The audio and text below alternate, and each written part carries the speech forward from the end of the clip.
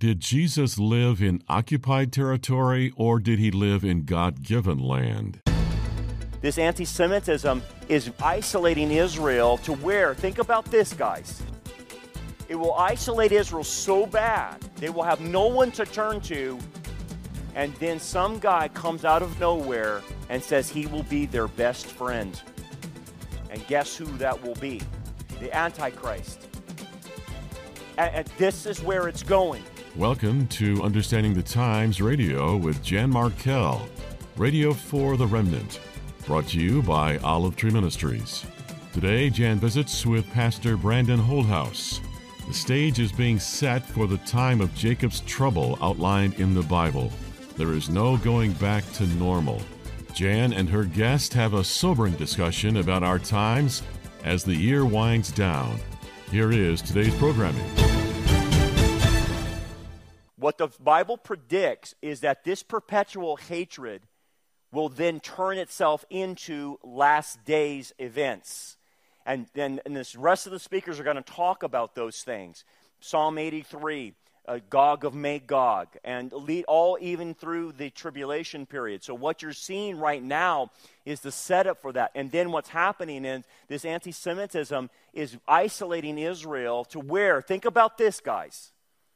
It will isolate Israel so bad, they will have no one to turn to, and then some guy comes out of nowhere and says he will be their best friend. And guess who that will be? The Antichrist. And this is where it's going. And so this perpetual hatred that Ezekiel talks about, it got turned into a religion called Islam.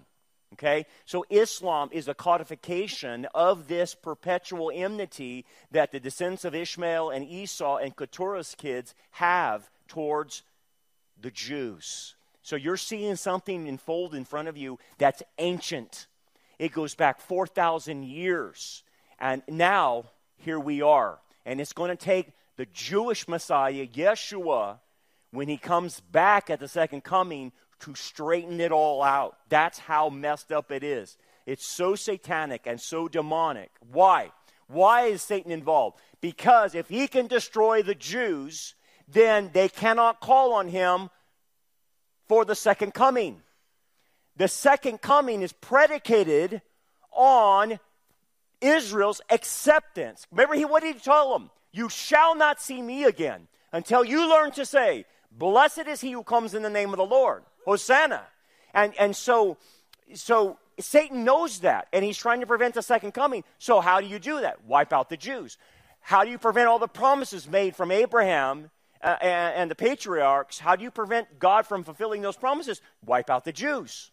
That's the spiritual answer, guys, of why it's happening. Satan wants to target the Jews and eliminate them so he can call God a liar, and the second coming can't happen.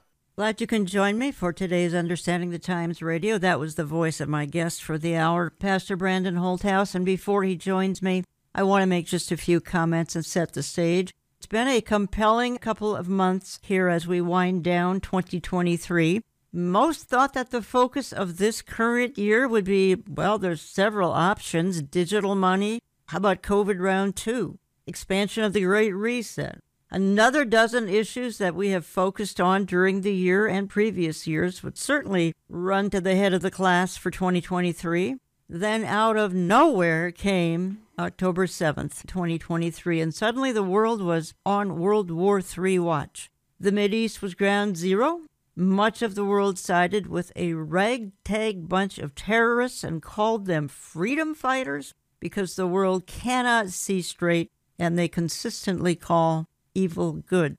Hamas has vowed to slaughter Jews again and again and again until Israel is annihilated. And by the way, that has not caused the rabble-rousers to back down. The fact that Hamas and others have promised to kill Jews until there are no more. So one thing is certain, there is a new longing for peace after a couple of months of brutal war. And I want to play one more clip before I bring my guest on. And again, it would be Dr. Mark Hitchcock, and I have so appreciated Mark's weekly updates on YouTube. Just look for Mark Hitchcock or go to endtimes.com. Mark here in 2 minutes is summing up a little bit similar to what my guest Brandon Holthaus said in that opening clip. Israel has had, in its 75-year modern history now, 16 different wars or conflicts.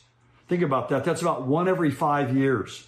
So Israel's modern history is just one long series of conflicts. And then there's ceasefires, and there's treaties, and there's truces. But they never last very long. But notice, as I went through that, they're always mediated or negotiated or brokered by outside forces. But what we see in Israel is just this enduring quest for peace, this elusive phantom of peace. Now, a couple weeks ago, the video that I did was titled War and Peace. And what I've said here today is kind of piggybacking on what we said there. But what we see today, there's never been such an outcry for peace in the Middle East as we see today.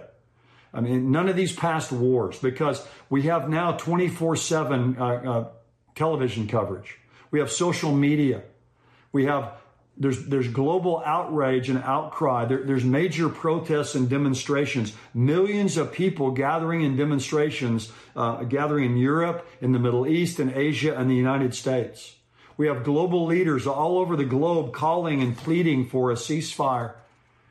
And so we can see today, unlike any time in history, that the world is ripe for a comprehensive solution to this Middle East peace crisis.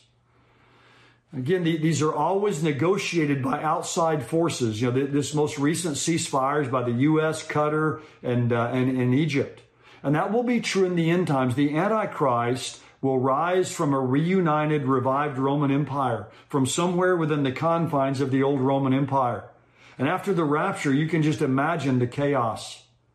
And the act that will catapult the Antichrist onto the global scene is a peace agreement he will broker with Israel. And it will even include the Temple Mount area. So he's going to be hailed by the world. You can see today that anyone that can solve that mess over there would be hailed as a world savior. And so the world stage is set for his arrival, especially this condition in Israel, and just the global outcry and outrage we've seen over this. And all that remains is for the rapture to take place. And the rapture can happen at any moment. And we need to live in light of that day. Joining me to discuss some of the prominent issues of this current year, Pastor Brandon Holthaus, Rock Harbor Church in Bakersfield, California. And in November, he presented and I watched it, a moving conference called The Truth About Israel. We'll talk about that and a lot more this hour. And he's raised, I believe, almost $200,000 for the needs in Israel. And he's just back from there. Welcome, Brandon. Hey, Jan. Thanks for having me.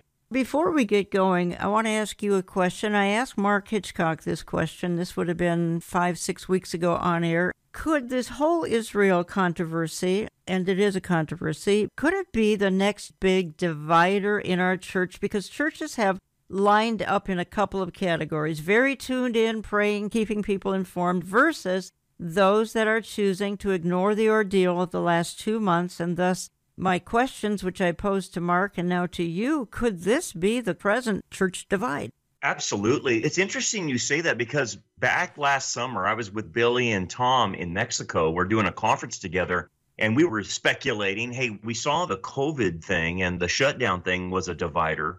Do you think the church is going to go through another divide? And we all agreed, yes, we do, but we didn't know what it would be. That was back in July. We were surmising. And so here we are. And the next divider is this issue of Israel. There is no doubt in our minds. And I've talked to all the guys in the prophecy world, including you, and we've talked about this off air.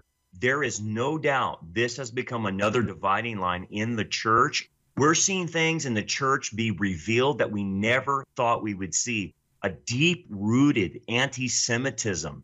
We expect that from the replacement theology types. But then what really surprised a lot of us is in our own camp, the pre-trib, pre-millennial camp, we started seeing that come out in those people as well. There's no doubt this is another dividing line, and this is a thing we don't return back from. I think God is doing this for a reason. He's lifting the veil off of the church and saying, this is what it really looks like. There's no neutral ground, and a lot of churches choose to not take a stand, be it gender issues, gay marriage, now Israel, and you and I and others have been saying we have to take a stand, but many don't want to take a stand. They're really afraid to take a stand. Maybe it's going to cost them church members, I don't know, but they just are afraid to take a stand on these crucial issues. And I think it's a form of apostasy in this sense. It's called theological reductionism. The common parlance that we all use is you got to teach the whole counsel of God. What's happening is theological reductionism is, well, you hear the phrase, we're only going to teach the gospel. That has been a cover phrase for those who do not want to teach the whole counsel of God. Because if you do teach the whole counsel of God, you have to address gay marriage. You have to address the 52 genders that society says. You have to address critical race theory. And then you have to address the issue of Israel. And what we're seeing is because of this theological reductionism, they won't touch on any issue whatsoever that's controversial. And so they think they're going to take a state of neutrality. But there is no neutrality on these issues. It's a black and white issue. As far as Israel's concerned, as far as gay marriage is concerned, as far as two genders that the Bible presents. And these cowards think that they can escape into neutrality and not lose their congregation, not lose the money coming into the coffers. Well, they have another thing coming because spiritually they're not preparing people and they're doing a disservice to the believers in the church, and they're going to have to answer for it one day. The problem is the demonic world knows something is going on. They're stirred up, and there's no neutral ground when it comes to the demonic world. So we have to push back. But pushing back on the demonic world, you got to know what we're doing. And being silent, what that saying, silence in the face of evil is evil itself. You had in mid-November the Truth About Israel conference, just outstanding. And folks, you can still access that online. Brandon, what's the best way for them to access this? Go to our website, rockharborchurch.net. It's right there on the front page of our website. It's the Truth About Israel Prophecy Conference, and you can stream that for the next several weeks, and then after that, it will be available as a digital download. You're going to hear the best of the best. It was excellent. I couldn't tell you who my favorite was. Maybe you, because I'm a little prejudiced. We had a great cast of speakers, no doubt about it. You raised, not just that day, but in ensuing weeks here, you've raised almost $200,000. And what my audience doesn't know is you are just back from Israel because you went over there to deliver the goods, deliver the financial gifts that you had received, and you also went over there for some other reasons. I don't think that my audience understands the state of Israel as we speak. In other words, there are kibbutzim heavily in the south, but really in the north too. Nothing's being done on them agriculturally. Some of the crops are even rotting because those workers, sad to say, were killed back on October the 7th. And so some are going to Israel. You went over here in the last week or so. Talk to me a little bit about this. So what's happening on the ground there is, like you mentioned, the farms. There's no one picking the crops, no one milking the cows, because a lot of them were killed during what Hamas did. They have a lot of agricultural needs. And so a lot of what we were doing is picking fruits and picking vegetables just to help the food supply in Israel, because that's virtually stopped. And the other thing we were doing is delivering meals to displaced Jewish families. I can't remember the exact number. I think there's been 250,000 or 300,000 displaced families from not only the Gaza, but the northern area. And we were delivering meals to them and meals to the IDF. We were also supplying the IDF with tactical gear that they need and a lot of warm clothes and bulletproof vests. A lot of the reservists don't have bulletproof vests, helmets, flashlights, night vision goggles, night vision sights to help the IDF out, because the reservists don't have that. And there's like over 300,000 reservists over there that they called back. They have enough for their active military, but they didn't have enough for the reservists. That's what we spent a week doing, is helping these guys. We raised that money, and for example, we bought a whole unit of 160 IDF soldiers rain jackets because it's raining now, it's cold, and they're out there in the weather. And so we were able to purchase that and get that delivered to that troop that needed it. As we did that, it's opening spiritual doors to the IDF and to the displaced Jews, because they cannot figure out, why does all the world hate us, but you particular Christians actually came over here and are supplying us with food, supplying us with clothing, supplying us with IDF needs. Why do you do that?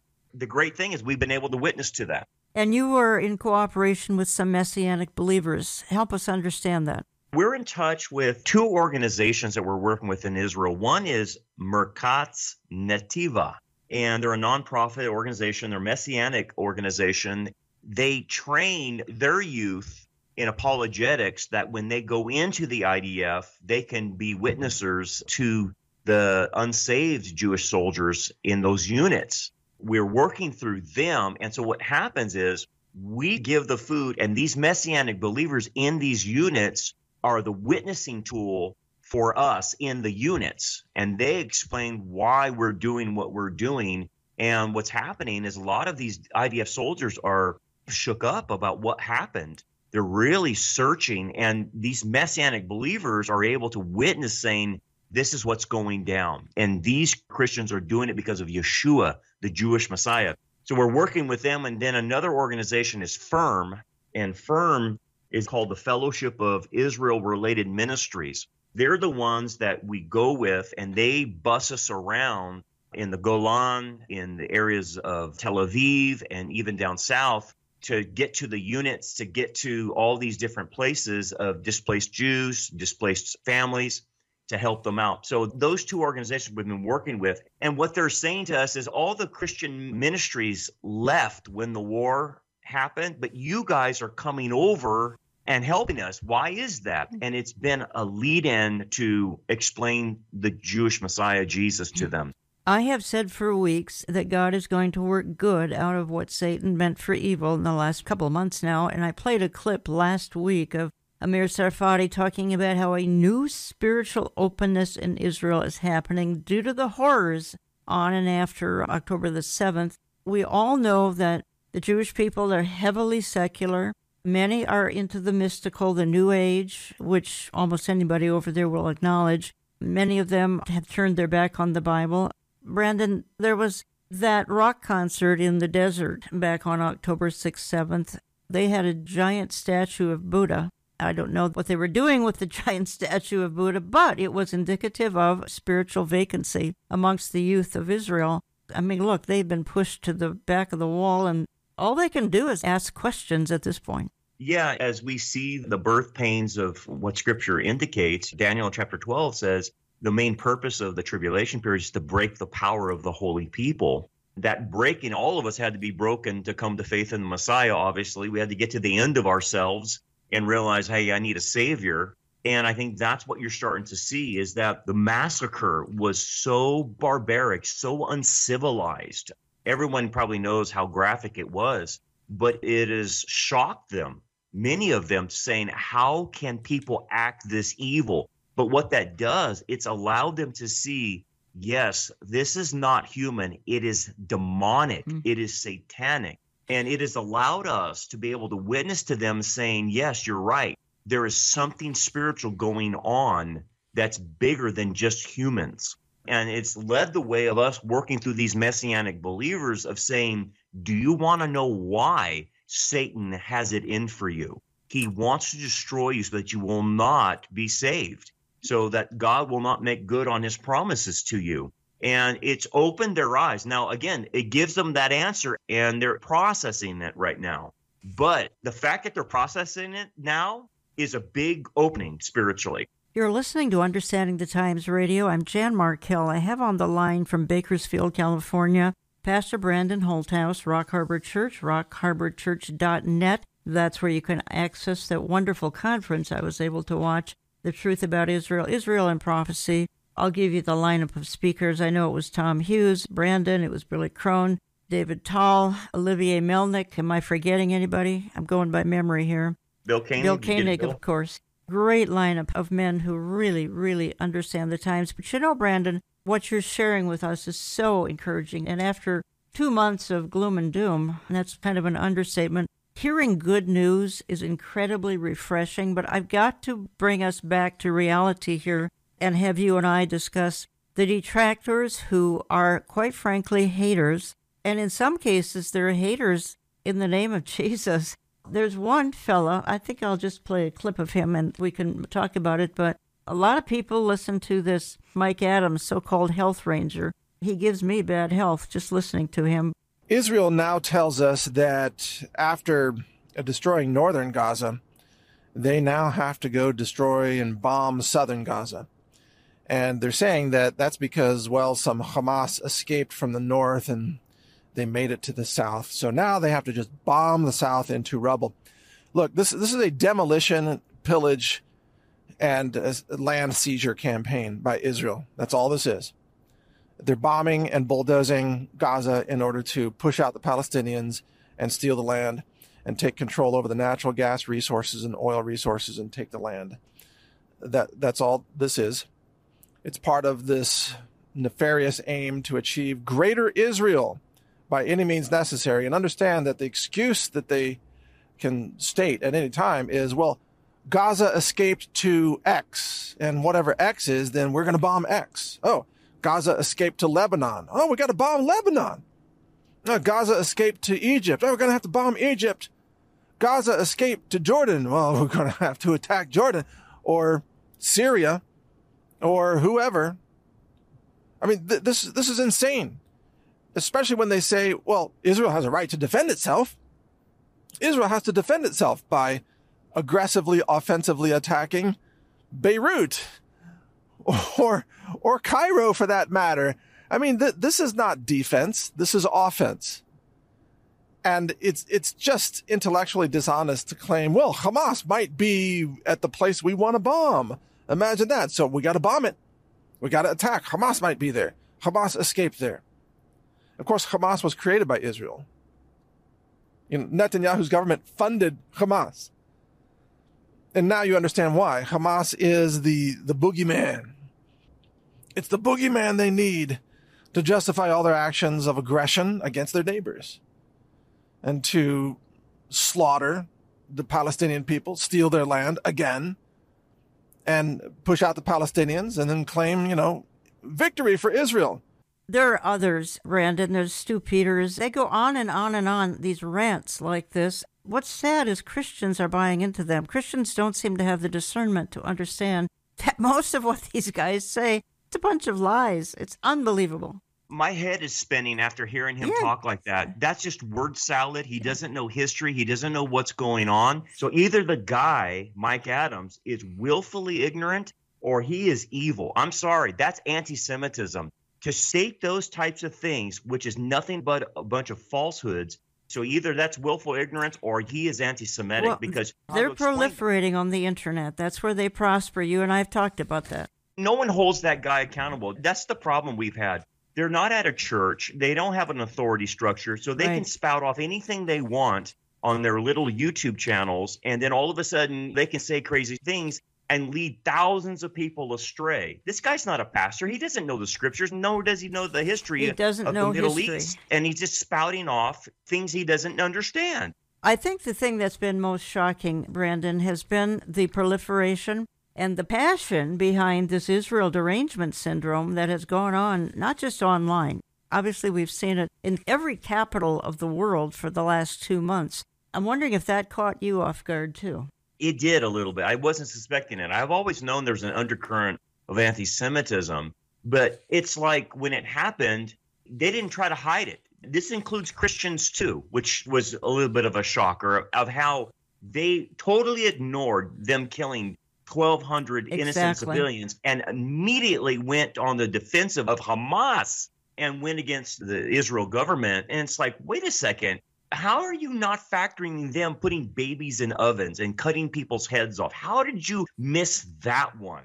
But I think that goes into a spiritual issue. We got not only unbelievers that have spiritual issues, but we have Christians now that have spiritual issues because of wrong theology that they were taught, whether they're getting their theology from the internet or some lunatic pastor that's anti-Semitic. I don't know, but I'm shocked of the level of anti-Semitism in the Christian community. Yeah. And it reminds me of 1938. I feel we're back in 1938. Neither you and I were around in 38, but it's looking awfully, hauntingly like the 1930s and the 1940s. Brandon, you have put together a church finder at rockharborchurch.net.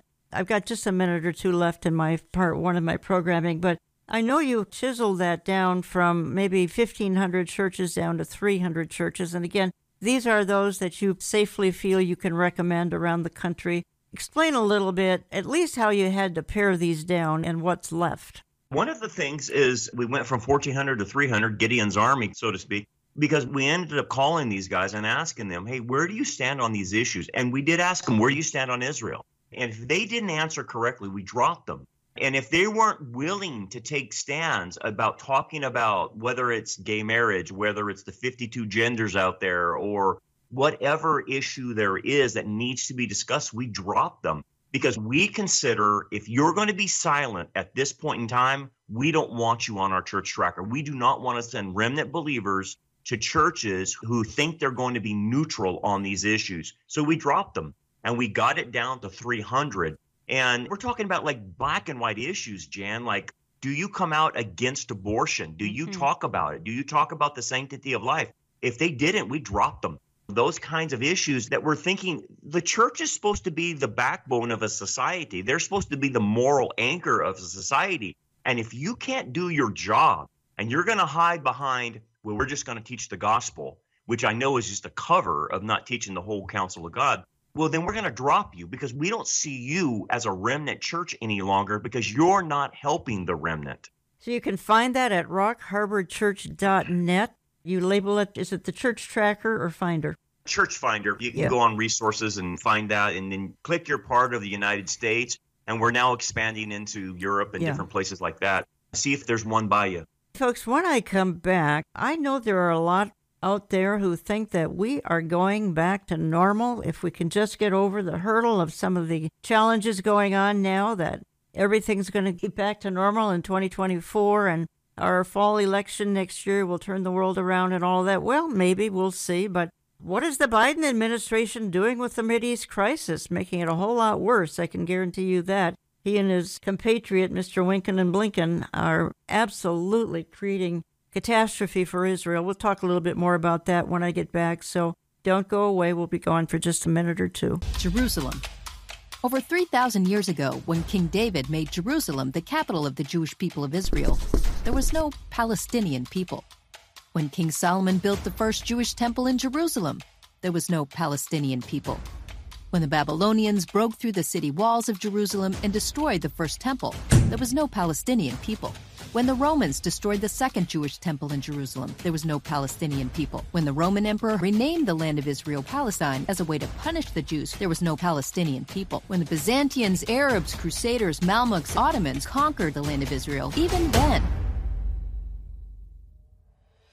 After World War I, when the Allied powers divided the territories formerly controlled by the Ottoman Empire and recognized the right of the Jews to their homeland and gave the Arabs the rest of the land in the Middle East, there was no Palestinian people.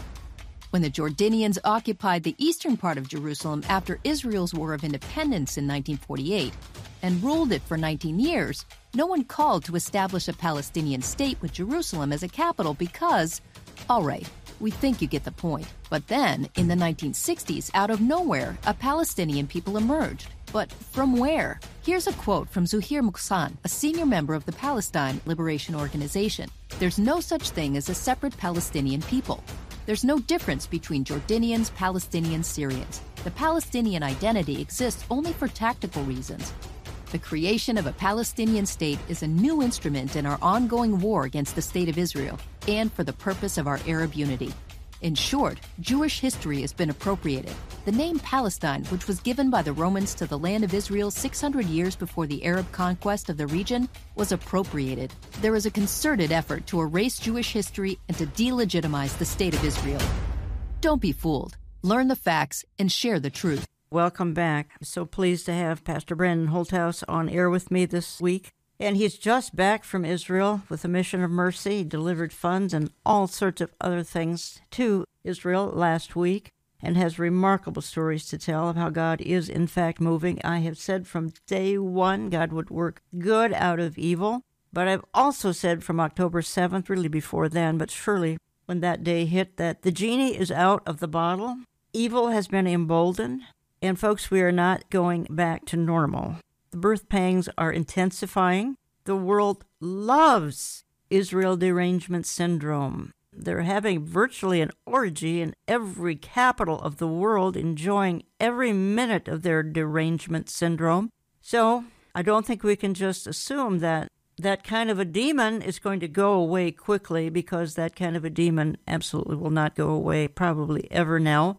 And Brandon, you told me that your church sign, which is digital, has been defaced by vandals, correct? That's correct. We're probably the only church in Bakersfield that's flying Israel flags. Then on our digital screen, we support Israel signs rotating through our digital screen. And somebody came and wrote in Arabic something on our screen, because I can't read Arabic, but they spray painted our digital screen. And that digital screen's like a $100,000 screen. Even down the road from us, they spray painted pro-Palestinians. We've gotten calls from people saying, take down those Israel flags. So we're getting a major pushback. We had signs made for our people in our congregation to put in on their yard saying, hey, we support Israel. A lot of those signs were thrown away, trashed, anti-Semitic slurs were put on them. And here we are in Bakersfield getting a pushback with anti-Semitism. I believe that to be true. I really do. We are trending towards the tribulation for sure. The man of peace treaty, the man with a plan, is surely wanting to come on the scene. The great disappearance is going to happen first, of course, as the believers are taken out of this mess. And you and I have been talking a little bit, too, and I have headline after headline after headline that's talking about the Biden administration and what they're doing to Israel. And I know Israel's grateful for the show of force off the coast of Israel, in the Mediterranean, the Red Sea, and other places. By the way, at the same time, our troops getting pounded in Syria and Iraq. And Biden's doing virtually nothing about that either, but kind of criticizing Israel, wanting her to pull back, wanting her to let Hamas and the other terror organizations just leave them alone. Your thoughts on that, Brandon? What you're starting to watch is Israel is becoming isolated. America, speaking out of both sides of her mouth, the Biden administration, at the same time says it supports Israel, at the same time unfreezes $10 billion for Iran, who is behind Hezbollah and Hamas. And you're thinking, what is going on here? And then at the same time, Biden administration is dictating to Israel how to fight this war against Hamas and Hezbollah, and telling them, look, if you don't do it our way, we're going to hold back some of the weaponry that we deliver to you, and especially those bunker busters. If you really want to get them in those tunnels, we will hold back on that if you do not do what we tell you to do. And so the Biden administration forced the ceasefire when that should have never happened, and that allows Hamas to regroup and prevents Israel from eliminating Hamas. But the Biden administration doesn't want that. They want a two-state solution, and they want to appease Iran. So Israel is in a predicament now. They need our weapons, but then we're telling them how to fight. And this, again, is a birth pain. And what do I mean by that? Well, it's a sign of the times of the Gentiles, that Israel does not have its own self-determination, that it has to rely on other outside Gentile nations for its survival. And that's exactly what's predicted. And that we know that the times of the Gentiles don't end until the second coming. So Israel is being put in this predicament again. Why? It's a birth pain. We don't come back from this. Israel doesn't come back. It's going in a direction to where Israel will be in the crosshairs of every nation, which is Zechariah chapter 12, verse 3, and eventually will turn to someone that says, I'll protect you. I'll prevent you from the overflowing scourge and being invaded, and I'll be your friend, and that will be the Antichrist. So that's where this is heading. The son of Hamas is warning us about a global jihad, not just a regional conflict, a global jihad. And he says, folks, wake up, because if you don't deal with this now, you are next. If Hamas is not defeated, if Hamas is not eradicated in Gaza, we will set the model. We will give the freedom to so many radical groups around the world. And this is just a warning.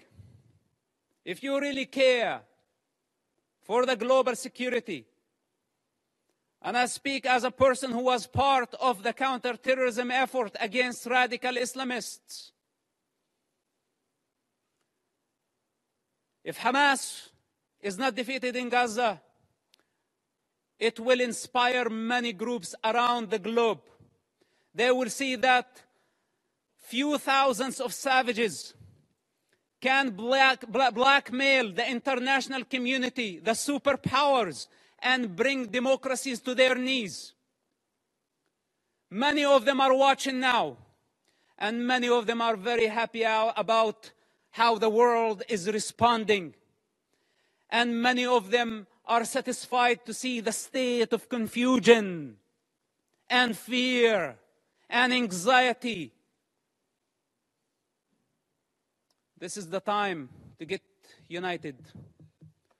Because if Israel fails in Gaza, all of us,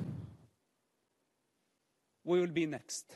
Again, that's the son of the founder of Hamas, Mossab Youssef. He did convert to Christianity at one time. My understanding is he may have left that now. Your thoughts on that, Brandon? All he's doing, he's warning us of global jihad. Look, you're next. Let Israel do its work for you. And how many times have we heard with Iran saying that Israel's the small Satan and the United States is the big Satan?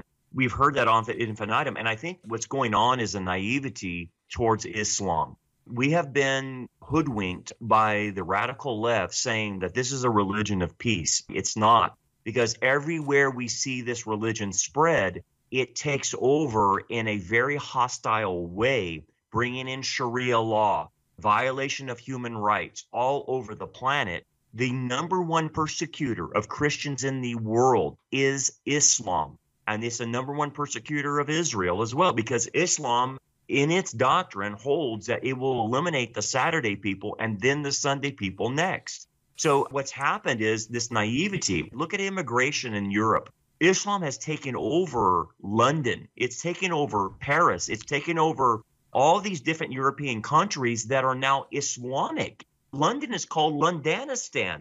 I was in Germany recently with Tom Hughes and Billy Crone and Ken right there on your staff. I was in Frankfurt, Germany. I got out of the railway and into the middle of Frankfurt, and all I saw was hijabs and Muslims. I didn't see German people. I thought to myself, what happened? Well, it's called the Great Replacement, what happened in Europe. And what's happening in America is the same thing. We had unvetted people coming in, establishing enclaves and Muslim Sharia law places, and they're virtually taken over. Also, we knew back in the Obama administration that the Muslim Brotherhood had infiltrated into all the way to Obama. And now they're still with us. They're still pro-Hamas sympathizers in Washington, in the Biden administration. Phil Haney uncovered this. Yeah. Jan, Phil Haney was a good friend of mine. He was going to write a book and uncover all of this, and he got murdered for it. You and I had lunch with him a couple of weeks before that happened. Yes, and he was going to reveal this. And so this threat of Islam and a global caliphate is a legitimate threat that I think since 9/11 we've been naive to this. Well, I think the key might be appease. We can appease them. Israel thought that she could appease her neighbors in Gaza and other places. And I am concerned that she thinks she may be appeasing them in Judea and Samaria as well, the West Bank. And that's going to turn out to be another worst-case scenario here. I pray that I'm wrong, but when you think you can make peace with barbarians, you pay a terrible price. Jan, just my insiders on the ground in Israel that I talked to, that part of the IDF, what they're saying is the policies towards the Palestinians and Hamas and Islamic Jihad and all the rest of them have been one of, if we just treat them nice, they'll treat us nice. If we give them work visas and allow them to work in Israel, then that will increase their economics and they won't have the desire to kill us. And it's like, no, you don't understand the fundamental nature of man who is sinful, number one. And then with an Islamic religion that fuels the fire of that, you can't appease evil. Then you have a recipe for disaster. And that's exactly what they were telling me on the ground of the security failure that happened when Hamas attacked. They said it was because of our government's policies towards Hamas, towards the Palestinians, towards Islamic Jihad. To think that we can appease them and then they will act in good faith is crazy. Here's how they do act. This is a clip. Now, the media and others, even some in Congress, have now seen the 45-minute video of the atrocities. This is a couple-minute clip here of those responding to it. I'll never be the same person again after watching what actually took place over there. The brutality, the inhumanity, not treating people like they're humans. My mother is a Holocaust survivor, and I don't wish her to watch this movie. I was in Israel for a few weeks. I visited some of the sites, the families, to see that the footage, raw footage, in one reel, it's a stab in the heart 1,000 times. There are people that say that didn't happen. I wish the people who said it didn't happen can watch what took place. You can't make the stuff up that we just saw. It's the most inhumane, brutal thing I've ever seen literally in my entire life, and I ever will see in my entire life. I think it's ridiculous. I think it's cruel. It's surreal that people can be so disconnected from what's going on, because what we've seen here today is Holocaust number 2. There is a repeating of the ISIS. It's a repeating of Hitler time. And every person that was here, hopefully, will be the angel to make the difference and to wipe Hamas from the earth. And United Nations and the head of the UN better wake up and wake up now, because he's not a diplomat, he's a politician. We're in the halls of the United Nations. I feel like we're in the halls of the silent nations. The leaders of the world, the conscience of the world needs to wake up. This cannot be the silent nations. It needs to be the nations with moral clarity that call out this darkness and eradicate evil. We need to bring light to this world. And bring light to the world, and that's why they're releasing the video in very short little doses. Yeah, I mean, everyone keeps asking me, what's the best way to describe the type of footage that we saw? In American culture, probably international culture, you see the kids, and they always are having their phone out to post on Instagram, TikTok, their daily life. Or if they're on a jet, they're on the beach and all that. Replace that with killing. That was Hamas. This was their prized possession. They wanted to show the whole world. They wanted to show their families. So as they did their brutal acts, they were celebrating. There were smiles on their faces, all young men, too. They looked no more than 18 or 19, and they're happy about it. They're calling their parents about it. Jesus Christ is the light of the world. They don't know, but that's really who they are wishing would come and put some salve on top of the wounds. Any thoughts, Brandon Holthaus? We talk about the silence of the United Nations and all the nations around this, and even a certain group of populists in our colleges and universities. When you lose your moral anchor, when you do not have a Judeo-Christian ethics and morality in your heart, you cannot spot evil anymore, and you cannot even call it out anymore. That's what's going on with our world. Is this was heinous, this was demonic, as brutal as you could possibly imagine. And they're silent. They can't condemn it. Rashida Tlaib can't condemn it. So that shows me that person has no moral anchor. And that's been the big problem globally, is Satan has convinced people to depart from the Judeo-Christian ethic and turn into a relativist and have no moral absolutes whatsoever. And when you do that, you can't spot evil. Yes, I totally agree. Here's more of a bright spot, so that we can wind down our discussion a little more optimistically here. I have a headline in front of me. By the way, I'm talking to Pastor Brandon Holthaus, rockharborchurch.net. If you want to dialogue with him about anything, he's just back from Israel. He took a gift of money over there, over $200,000, and much-needed equipment for some of the IDF soldiers. Been on a mission of mercy in Israel for the last week, and I'm just so grateful. I'm almost breaking down in tears. Article I have in front of me, headline, Dear Diaspora Jews, It's Over. I can't read it, but I can read a paragraph. The past month has reinforced my belief that there is one place we're meant to be, and it isn't New York, Buenos Aires, or London. And then the author writes, and I believe this was in the Jerusalem Post, he says, generation after generation, Jews were expelled from their homes, shoved into ghettos and murdered at will. Nothing our ancestors did could change that. Jewish communities today need to come to the same realization. This is not and never has been a question of allyship or education. Anti-Semitism is not an enemy you can defeat with well-funded and cleverly planned campaigns. The game is up. It's over. And then he goes on to conclude, for some, moving to Israel now might feel like giving up. I can understand why. He goes on to encourage what must happen now. He says moving to Israel is not giving up. It is an embrace of the Jewish identity, and unapologetically declare that as Jews we are choosing to direct our energy towards helping our ancestral homeland. Point of the article, Brandon, is Jews ran to the Western world a long time ago. again, New York, Buenos Aires, London, all sorts of Western capitals. They're waking up and realizing it's not safe anywhere. It might be better that we go back to a location where they may be cutting heads off, but it's really safer there than in the diaspora. And that is a part of Bible prophecy. And why don't we explain how? It's sad, but you're right. It's a part of Bible prophecy that God is going to call Israel back home. And he has been. We saw the Zionist movement in the late 1800s. But why? So if you look at the history of the Zionist movement of going back into the land of Israel, especially from Europe and Russia, it was because of anti-Semitism, where you had in France the Dreyfus Affair, which showed the Jews living in Europe, these people are making things up because of anti-Semitism. And that started the movement saying that the only safe place that we can be is in our own land, and creating a state of Israel. And then through Nazi Germany and then the Great Replacement with Islam moving into Europe, many of the Jews have left Europe to go back to Israel. Now, the one thing remains. Almost half of the population lives in the United States. Well, if the prophets predict that Israel is going to come back into the land, how is he going to get the Jews living in America back into the land? Because we haven't seen those kinds of levels of anti-Semitism.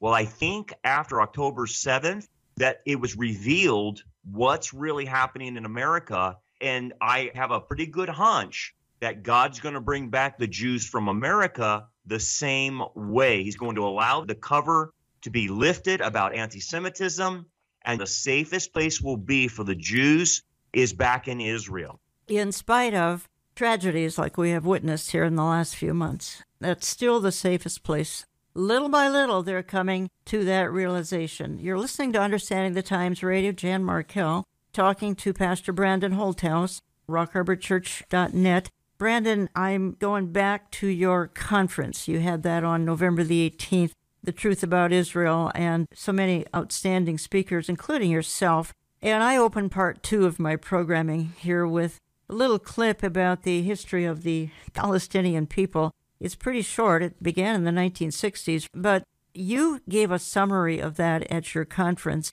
the history of the Palestinian people, and I'm down here to a few minutes. I'd like you, if you could, to condense it and explain how this came about, because Israel, right before she was a nation, her newspaper was the Palestine Post, the symphony was the Palestine Symphony Orchestra, but it was all Jews, so it's really confusing for people. There is no such thing as a Palestinian people. They're Arabs. And what happened is the Arabs rejected the Peel Commissions in 1938, and they rejected the Balfour Declaration that forced them to accept a Jewish state. So because of them not recognizing a Jewish state, they rejected the Peel Commissions. Then Britain tried to work out an agreement that would be acceptable to the Arabs and the Jews, and they couldn't work out a deal with them, so they gave it over to the UN. And so the UN in 1947 recommended the partition plan to create 2 separate states, the Arab and the Jews. The Jews accepted it, but the Arabs wouldn't. They totally rejected it.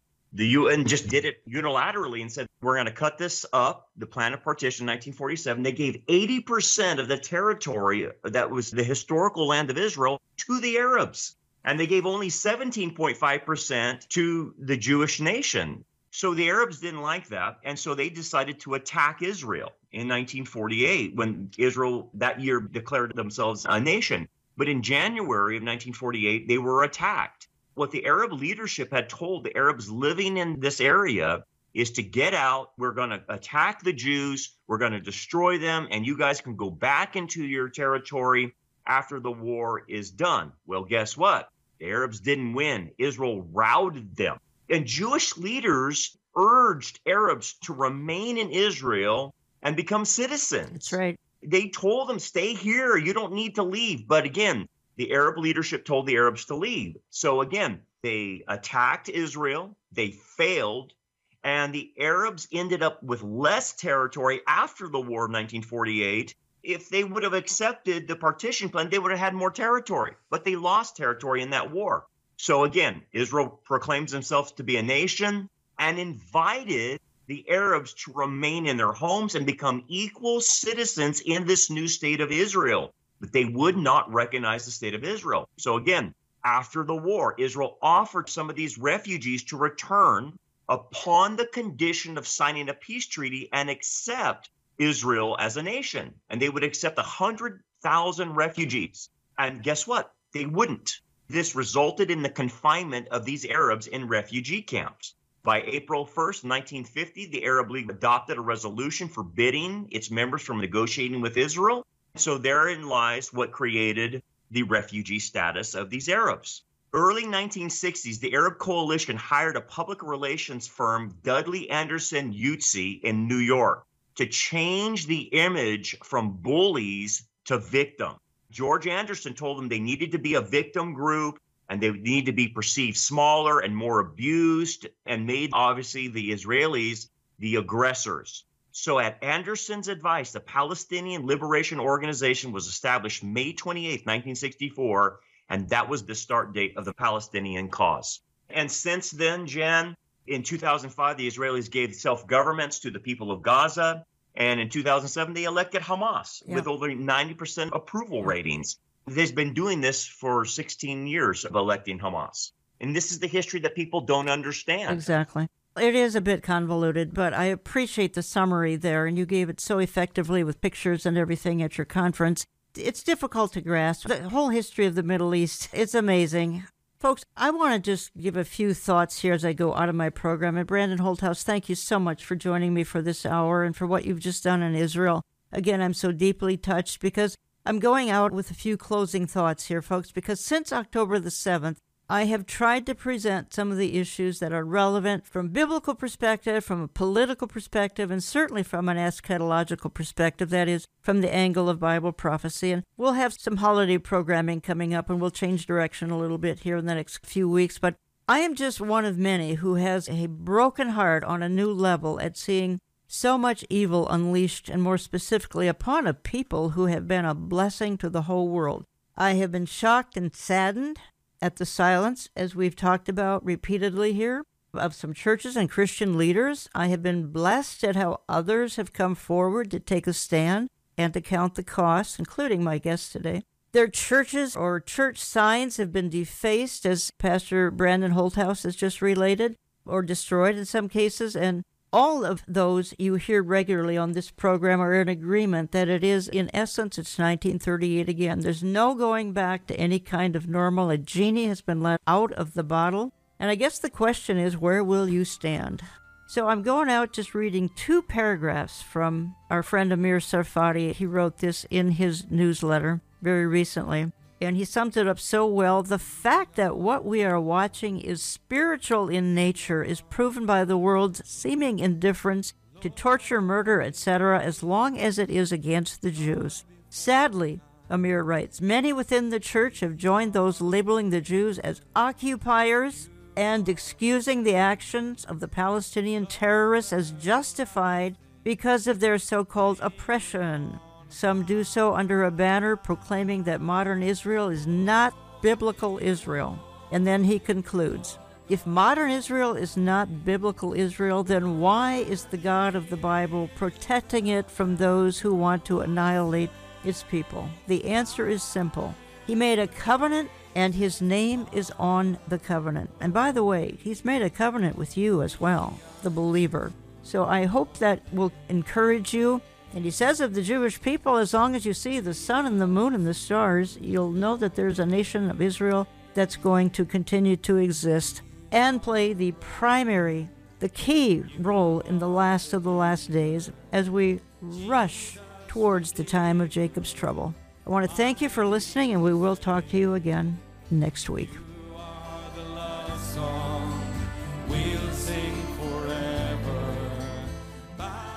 Contact us through our website, olivetreeviews.org.